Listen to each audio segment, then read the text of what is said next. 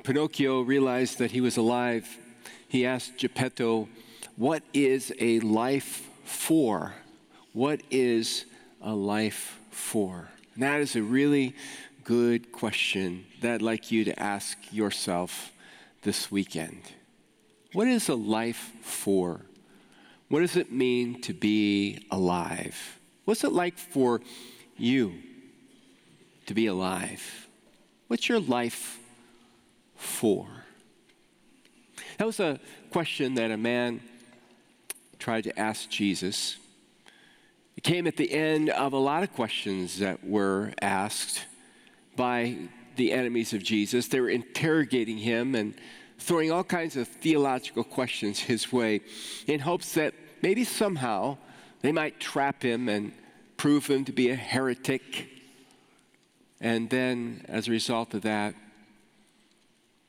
they would have an opportunity to discredit him from all the people following. But what they quickly realized is that they were no match for Jesus.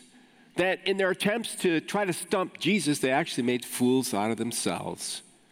It was right at the tail end of that this man popped this question that's found in Mark chapter 12, if you want to turn there with me, and we'll look at that together. It's also up here on the screen. The man, it says, one of the teachers, the law, came and heard them debating. Noticing that Jesus had given them a good answer, he asked him, "Of all the commandments, which is the most important?" "The most important one," answered Jesus, "is this: Hear, O Israel, the Lord our God, the Lord is one." And then he says, "Love the Lord your God with all your heart," that means with all your feelings, "and with all your soul," and that word soul means to choose, it's your will. And he says, "with all your mind," that is all your thoughts and your God-given imagination. And he says, "with all your strength," meaning your whole body. So like when we kneel or stand or raise our hands to worship God, we're involving our whole being. He says the second is this, picks up on love again. He says, "Love your neighbor as yourself." There is no commandment, Jesus says, that is greater than these. "Well said, teacher," the man replied. "You are right in saying that God is one and there is no other but him. To love him with all your heart, with all your understanding, with all your strength, and to love your neighbor as yourself is more important than all burnt offerings and sacrifices." When Jesus saw that he had answered wisely, he said to him, "You are not far from the kingdom of God." And from then on, no one dared to ask Jesus any more questions. So what was Jesus saying when he talked about loving God with every fiber of your being? What was he saying to not only them and to that man, but to you and to me? C.S. Lewis in his writings writes something that might help us understand what Jesus is saying a little bit better. He said, "When I have learned to love God better than my earthly dearest, I shall love my earthly dearest better than I do now. Insofar as I learn to love my earthly dearest at the expense of God and instead of God, I shall be moving towards the state in which I shall not love my earthly dearest at all." And then he kind of applies what he said. He said, "When first things are put first, second things are not suppressed, but increased." What does that mean? Well, in other words, if I love God first and most, then everybody else that I love in my life is going to get an upgrade. And we all like upgrades, don't we? But if I put other people or other things first and I love those more than God, I'm really not loving them the way I could if I loved God first. So the question for us all to kind of wrestle and consider, whether we're in junior high or high school or whatever age we are, is, do I love God first and do I love God most? Which, at least for me, is something I always have to work at every day of my life. because it doesn't come naturally. By default, I have a tendency to love other things or other people or other situations more than I love God. Even though I would say I love God the most, my actions kind of betray the fact that it's not always the case in my life. That's why what Henry Drummond said is so important. He said, love has been called the greatest thing in all the world. I don't know if you agree with that or not, but I do. Love, I think, is the greatest thing in all of the world. But, Henry Drummond says, its greatness is only exceeded by its lack of display in the world. In other words, it's easy to say, I love God. Love is the most important thing in all the world. But the question is, do we practice it? Do we show it? I read something the other day, and I don't remember where I read it, but the gist of it was simply this, that the thing we must do more than anything else, it may have been D.L. Moody, is we need to convince the world that God loves it. I like that. That's not a bad mission. And we exist to convince the world that God loves the world. But the problem is, how can you convince the world that God loves it if you don't show it? Then it's just a bunch of empty words. So that's really what our job is as believers, those of us who call ourselves followers of Christ. And if we are truly going to be the church of Christ, that is our job, is to show people that God loves them. But our culture is so cynical these days about love. If you want to know what the world thinks about love, listen to its music. Watch what's on the television or on movies. Overhear conversations. People talk really loud about personal things. I don't know if you went to the concert. How many of you went to the concert last night? Anybody? So good. How many of you are going today? You're really going to enjoy it. Marcia and I, between the Saturday night service and the concert, went to a very busy fast food restaurant not too far away. And we sat down at our little table, and I was amazed at how loud the people around us were about what's going on in their lives. I kind of enjoyed it. And you learn a lot about people in the community. There's a lot of great sermon illustrations in what people are talking about. And they're all talking about relationships. And I would just say that probably over 80% are talking about a relationship that isn't going so well. We've become very cynical about love. Maybe it's because we don't understand love and we throw the term around so much. It reminded me of a song that you have to be about my age to appreciate. We'll see how many of you can remember it. It was written by a secular band called the J. Giles Band. And it goes something like this. I will not sing it, don't worry. But I'm tempted. This thing they call love is going to make you cry. I've had the blues, I've had the reds and the pinks. One thing's for sure. Love stinks. Love stinks. All right. Some of you said that with great conviction. Love stinks. It goes on. He says, I've been through diamonds. I've been through minks. I've been through it all. Love stinks. Love stinks. Really? I mean, does love really stink? I mean, a lot of people have been burned by love, right? Puppy love, whatever love you want to call it. A lot of people have been burned by love. You want to know more about what the culture thinks about love? How many of you read bumper stickers?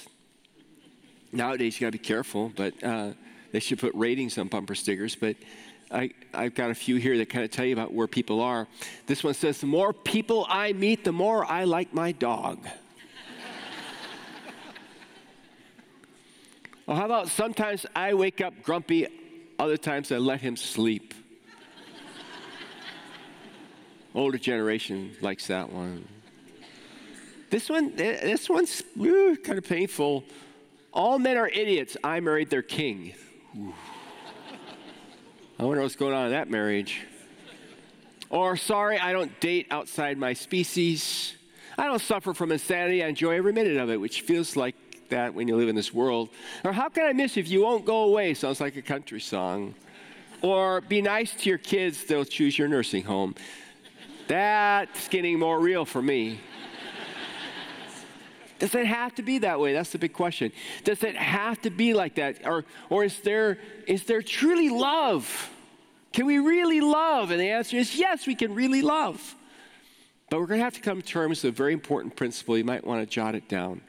I personalized it. My ability to love and relate to others depends, two very important words, depends on my understanding and experience of God's love for me, intellectually and experientially. My ability to love my wife, my kids, you, anybody, depends on me understanding and experiencing how much God loves me and what it means that God loves me. And I'm just afraid a lot of us, even as followers of Christ, still don't understand what it means that God loves us. We fall into the default mode of constantly thinking that somehow God's love on me is conditional. It depends on how I behave. It depends how good I've been and how long I've been good. And I'm here to tell you, it has nothing to do with that. It doesn't matter how good you've been. It doesn't matter how bad you've been. The reality is God does love you, and God does love me. Listen to these words of John in 1 John chapter 4. I'd like to encourage you to read the whole chapter later on, because part of it parallels what we just read in Mark chapter 12. You see the consistency of Scripture. John writes, this is how we know that we live in him and he in us. I kind of like that. Like, you want to know if God lives in you and you in him? Then John says, realize he's given us of his Spirit. That's how you know he's given you his Spirit. And the Spirit bears fruit, and the fruit of the Spirit is one thing, love. Joy, peace, patience, kindness, goodness, faithfulness, gentleness, self-control are all aspects of love, but one fruit, love. And so if God lives in you and you're living in him, you should be experiencing the fruit of his loving presence. And that's possible, he says, because we have seen and testify that the Father has sent his Son to be the Savior of the world. So I know it's possible because Jesus came to save me. He came to change me. He came to deposit God's love in my life through the Spirit. If anyone acknowledges that Jesus is the Son of God, God lives in them and they in God. By the way, that's a huge theme. Maybe you should preach on it in next fall. Maybe I'll do a series on it, because the Bible talks a lot about living in God and God living in us. What a wonderful mystery, huh? We mortal human beings have God living in us and us living in him. Maybe we'll cover it this January in our series on identity, which would be very important. It goes on, and John says, and so we know and rely on what? Oh, come on. Talk to me. On the love of what? On the love of God. Not on the love of my wife or my husband or my kids or my boss or my friend or my church, but on the love of God, which never fails, we talked about last weekend. And so we know and rely on the love God has for us. I love this. God is in essence love. If you were to somehow get God under the microscope and you can't, and you examine what he's made of, you would say God is made of the substance of love. Whoever lives in love, that is God's love, well, then it's obvious, lives in God. And if you live in God, you are living in his love, and God in them. That's the beauty of what's being said to us here. But it raises a question: what is love? Now, if you go and ask the culture what is love, you would hear predominantly, especially in the younger generation, love is a feeling. Love is an emotion. Love is the warm fuzzies. Love is your heart beating faster, your palms kind of sweaty. Love is this attraction. Love is this desire. Love is this want. If you met a Stoic along the way, they would say, love is an action. Doesn't matter how you feel. Love is a duty. Love is doing the right thing no matter what your feelings tell you. And both are right. Love involves emotions, and love involves an act of the will, regardless of how I might feel at the time or at the moment. But our culture really struggles with what love is. Love is much deeper than those things. There was a guy who was around in the 1700s. He was a theologian and pastor. His name was Jonathan Edwards. He really, I think, gets at the heart of what love is, but he writes a little archaically, so you got to listen kind of carefully. He wrote, what could be more properly called love to any being or anything, here's the real connecting word, than to place one's happiness in that thing, causing the good of another now to be your good. What? What could be more properly called love to any being or anything than to place one's happiness in that being or thing, causing the good of another to now be your good? Tim Keller puts it this way. He says, true love is when I care more for your success and joy than my own. And I would just simply say, true love is when I care more for your success and joy than my own. And when you have that success and joy, it gives me great joy. In other words, true love is when I get to help you flourish, then I just feel love in my heart. So love is given away. That's really a great definition of God's love. God's love. God loves to see you flourish in his love. God loves to see you grow. God loves to see you abide. God loves to see you pray. God loves to see you at peace and filled with his joy and filled with his hope. He loves it. Just like God also grieves. God grieves, you know that. When I don't have that in my life. When I'm missing that in my life. Then God grieves. And there's a sense in which we ought to grieve too. On the one hand, we can have great joy in our lives like Jesus had, but on the other hand, we can also grieve because we see people and we just see what they're missing. If you can't grieve for people, you're never going to truly love them. That's the risk, the cost of love that is oftentimes paid. But I want to give you two other illustrations of this. They're imperfect, although this one gets pretty close to it. And by the way, you don't have to be married to know this. You can understand it if you're single as well. But I want to use the illustration of marriage as an example of human love. Not God's love, but human love. I told you before when I met Marcia about our relationship. I've told you some stories, so you may have heard this, maybe new for you. But when I met my wife, Marcia, I was smitten. I love that word. I was smitten with love. I just was amazed that she would go out with me. And I'll never forget, early on dating, I took her to the Chanhassen Dinner House Theater to see Fiddler on the Roof, and I hate musicals. She loved them, so I was like, whatever. I just want to be with the woman. So we went, and I don't know how it happened, but somehow our hands touched across the table, and I never let go.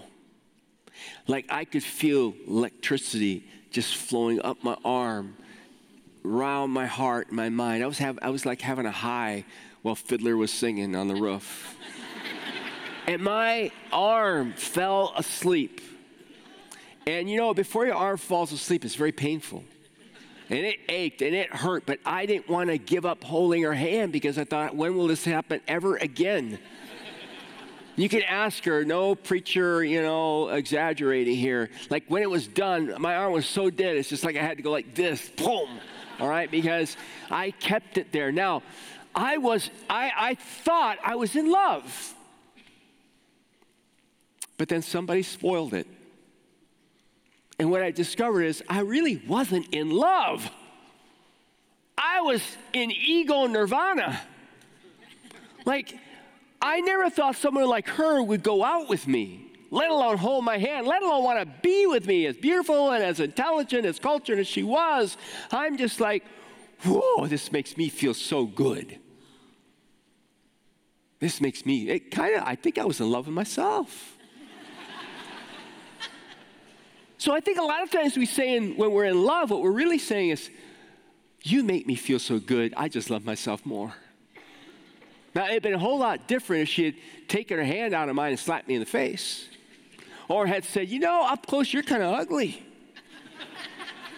That would not be ego nirvana. You know where that would be, right? That would just be an ego disaster. And I would say that's it. That's because as adults in our independence, when we meet each other, what do? We want something from each other. I want you to make me feel good. And whoever makes us feel good wins. We want to be with them.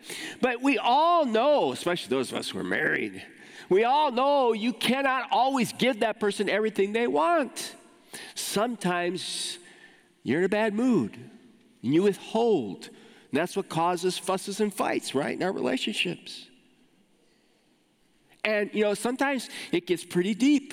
If you're not going to give, I'm not going to give. And pretty soon, nobody's giving anymore. And sometimes it ends in what we call divorce. So human love is not a good example of God's love. Now, a marriage can take on God's love. Don't misunderstand me. But I'm just saying, coming from a human perspective, it's I want. That's why Plato said that human love is the child of poverty.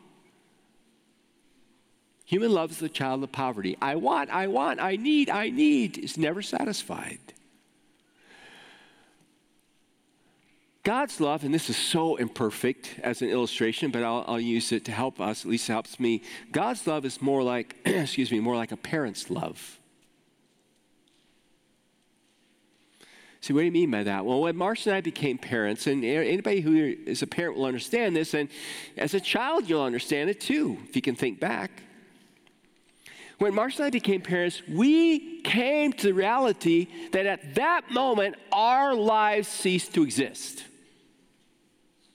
You don't look at an infant and say, what do you have for me? Now, you may know that, but you all of a sudden experience that. Because that infant just takes everything out of you. You got to do everything for that kid. And I don't know if you've realized this, but as Marcia and I have gotten older, we've come to realize you never stop being a parent. Even when your kids become adults, you are still sacrificing for them. You're still giving for them. You're still praying for them. You're still worried about them. You're still concerned for them. You're still broken. You grieve over them. Why is that for normal parents? I understand there are some situations that have been horrible and devastating in families, and I don't, I want to be sensitive to that, but I'm just saying, generally speaking, why is that? Why do we don't go to those lengths as parents? Because, listen carefully, this is my thought. Therefore, if it's wrong, you can blame me. It's because that child is an extension of us. We love ourselves. We love that extension of who we are. We love that child. It's much easier to love a child the way you want to be loved than it is to love anybody else, including your spouse. They are part of both of you. And while, yes, there are some parents that leave their kids and do horrible things, and that's a tragedy. Rarely do you ever hear, though, of a parent divorcing a child. Because there is that love that's involved there, even though it might get strained enormously. See, that's more like God's love, in the sense that you just don't give up, in the sense that you will sacrifice for the sake of that child. I remember when our daughter was little, she didn't sleep well. She was colicky at night. And Marcia and I would take turns, trying to help her out. And sometimes I'd get up in the middle of the night and she'd be squalling and crying, and I'd pick her up and I'd bounce her around. I don't know where I ever heard this or read it, but I decided to put her in the car and go for a drive. It was amazing. I'd get in the car, I'd start it, and like as soon as the engine started, the car started to hum, she'd fall asleep. I'd be driving around town at 2 and 3 a.m. in the morning. You learn a lot about your city when you're driving around at 2 and 3 a.m. I mean, the police follow you when you're driving around at 2 and 3 a.m., right? And I'd just be driving, enjoying the quiet, but watching my gas gauge go down because I had a big old Pontiac Catalina 400 engine, and it just sucked gas back in those days. And finally, I'd get back into the driveway, put it in park. She's sleeping soundly, so beautiful. And I'm thinking to myself, how am I going to get her from the car to the bedroom? And I shut the engine off and wah! Anybody know what I'm talking about? Yes. Yes. Isn't it amazing what we do for our kids? Isn't it amazing what God does for you and what God does for me? Because he loves us so much. And it is not based on anything conditional. Look what Romans 5 tells us. It says, but God demonstrates his own love for us in this. While we were still sinners. That is such an important phrase because it tells me that God loved me before I even knew what was going on. Christ died for me. In other words, he didn't die after. He didn't die because I was good enough. It has nothing to do with me. He just gave his life. I love Ephesians 1:7. It says, in him we have redemption. We've been made right with God through his blood. He died our death so we can live his life. Our sins have been forgiven in accordance, look at this, with the riches of God's grace that he, my favorite word of the day, that he lavished, say that with me, lavished on us with all wisdom and understanding. How many of you just love to be lavished by God's love? Let me see your hands. Just love to be lavished. See, what does lavish mean? Let me tell you. Hang on a second. All right. Whoa. I don't know if do you guys ever, so this is what the Greek means. Do you guys ever watch the ball games like when they win the championship? And the team, what does the team do? The team gets the bucket of Gatorade and dumps it, okay? That's what lavish means, all right? Literally, that's what it means. It means to take and dump out the love of God. And I just thought, since we have students in this service, it'd be kind of fun. So you guys, there should be some tarps underneath your seat. They put them there? Do you guys, really? They're not there? Well, here we go. You ready? Because I want everybody to feel lavish. Do you think I would do this to you guys? Of course I would. All right. Blue water. You probably could see it on there. I lost it. I did it in the last service to some people over here. And I watched it land, and I just saw this guy in a suit jacket kind of, and like it's hanging off of him, and I'm like, oh no. So I went over afterwards and said, thanks for being a good sport. And they're all like, we're keeping this stuff. We're keeping it. What a great reminder. So, but that's what God does, isn't it?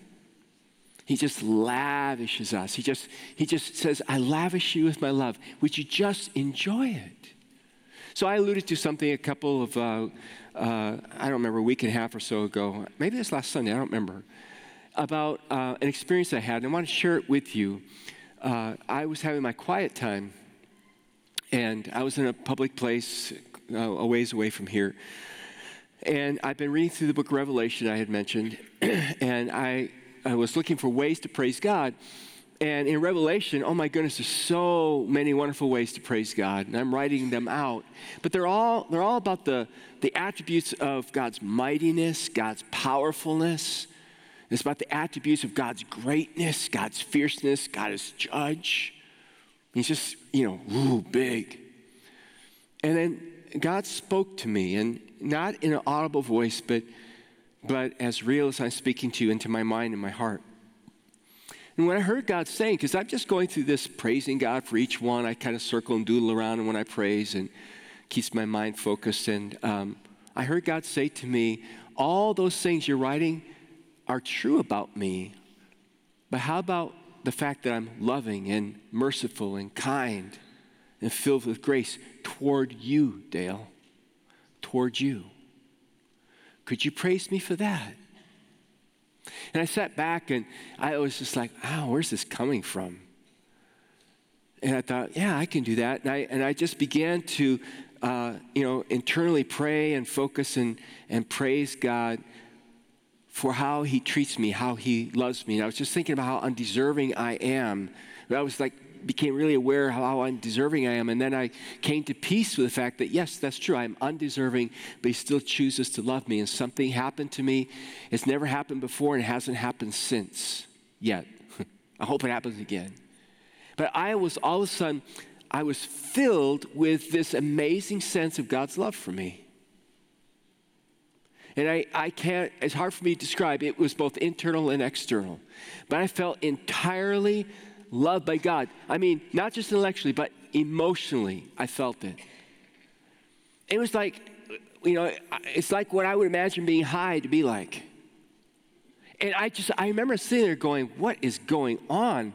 Is this a medical emergency? Is it MIT? What is taking place here right now? Because I've never experienced that before. And it didn't stop. And it lasted all day long. It's one of the best days I've ever had. I felt invincible that day. I didn't need anything from anybody that day. I felt so secure in God.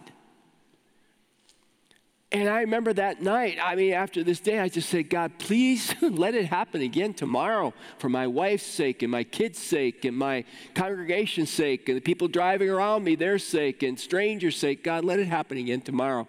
And I went to bed and I woke up the next morning and guess what? It didn't. But God reminded me of something at that moment, and that is, I gave you a window. I gave you a very unique window to palpably experience how I feel about you, and you enjoyed it so much, and it relieved you of so much fear and worry because you felt so secure. Understand, I've always been there like that for you, and I always will be there like that for you.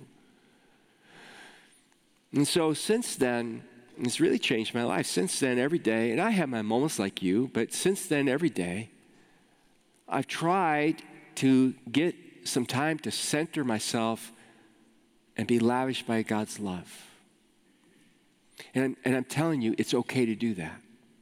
Because our nature is to think that that's very selfish and we shouldn't do that.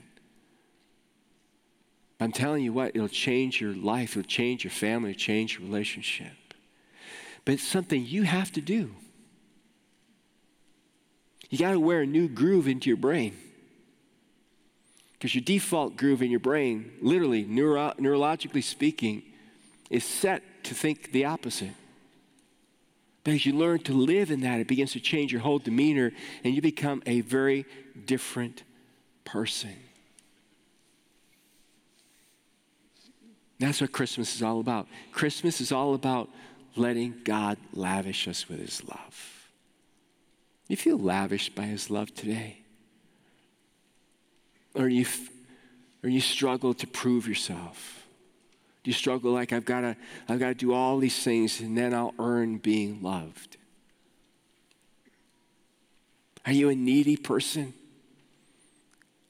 I want, or are you so secure in God's love that you're a giving person? You give and you give. I want to share one more story with you. It's one of my favorites. It's a true story.